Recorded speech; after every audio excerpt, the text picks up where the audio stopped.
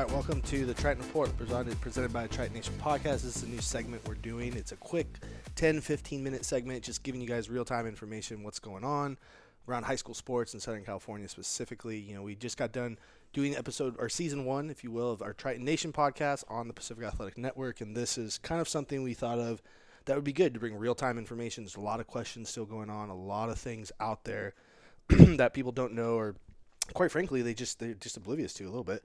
So this week we wanted to talk about a big thing that was announced today by CIF from our Southern section specifically, that there are going to be postseasons for Season 2 sports. It's kind of a big deal for those of you guys that maybe don't know how California is structured. There are 10 sections in the state of California with CIF. There is a CIF state office that's based out of Sacramento that kind of manages each of these sections. The Southern section is by far the largest section. There are 8 counties, a little over 500 schools that comprise of the Southern section. And they have now gone ahead and said they are going to move forward. Unfortunately, for those of you that already know, fall sports did not happen. The Season 1 playoffs did not occur, but now here we are in, April, May, going to have Season 2 sports take place. It is interesting, though. I've already had some conversations about this. So the sports that can have a postseason is baseball, boys and girls basketball, boys and girls lacrosse, boys and girls soccer, softball, boys and girls team tennis, specifically team tennis, boys volleyball, and then dual meets for boys and girls wrestling. What's interesting, and what I was talking about with my tennis coach earlier, was that boys and girls golf, boys and girls swimming and diving, boys and girls individual tennis, and then boys and girls track and field have not been approved for postseason play. Part of which you would think tennis, golf, being probably one of the safest sports out there to play, spread out. But part of the reason for that is with Southern section being so large, there is 8 counties that would take in place. So you're having multiple students, multiple athletes coming from multiple counties to these one designated spots that they hold their CIF prelims or postseason play. That goes against what's currently the CDPH guidelines of multiple teams across multiple counties playing together, especially if they're at different tiers. So that was an interesting announcement today. They are moving forward with team tennis playoffs, so you can have 2 schools, whatever, Pacific Christian and another school, play each other in a postseason match. They just can't do individual tennis in that sense, where all teams are playing together, all students from different areas are playing together. So keep an eye out for that. They're supposed to hopefully make another announcement here within a week or two. This one just came out today, but at the end of the day, everybody should be excited.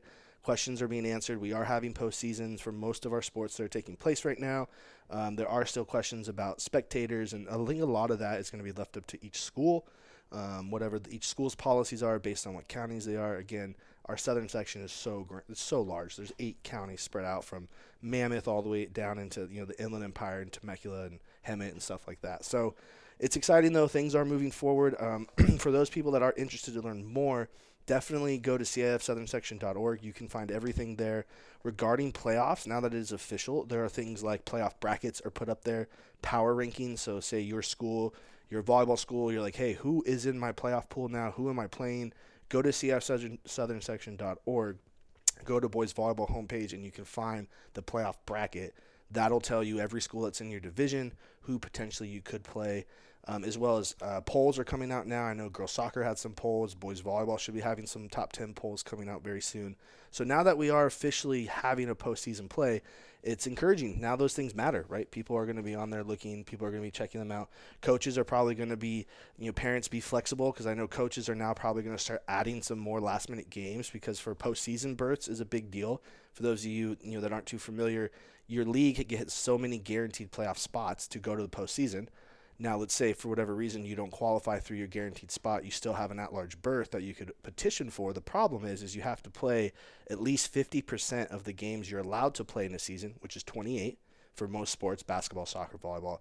You have to play at least 50% of them, and then you have to win. I think it's about 85 or 70% of those games. So some coaches who maybe were kind of being sent, what's the word I'm looking for, cautious, or to players playing multiple sports and not wanting to overuse athletes. But now that there are postseasons, you may see coaches adding games late, trying to get those wins, trying to finish above 500, which is important for them to hopefully qualify for the postseason. I know we're going to be probably adding some games here for our team, so bear with us, parents, if you're listening.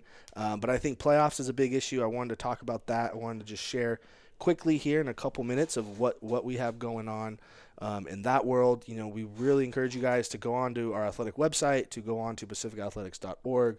To learn more, things are going to change. Things are going to keep coming. We are still testing. We're hoping testing will kind of die down here in the coming weeks. But for now, indoor sports are still testing. And I'm encouraged to share. We've had no positive cases.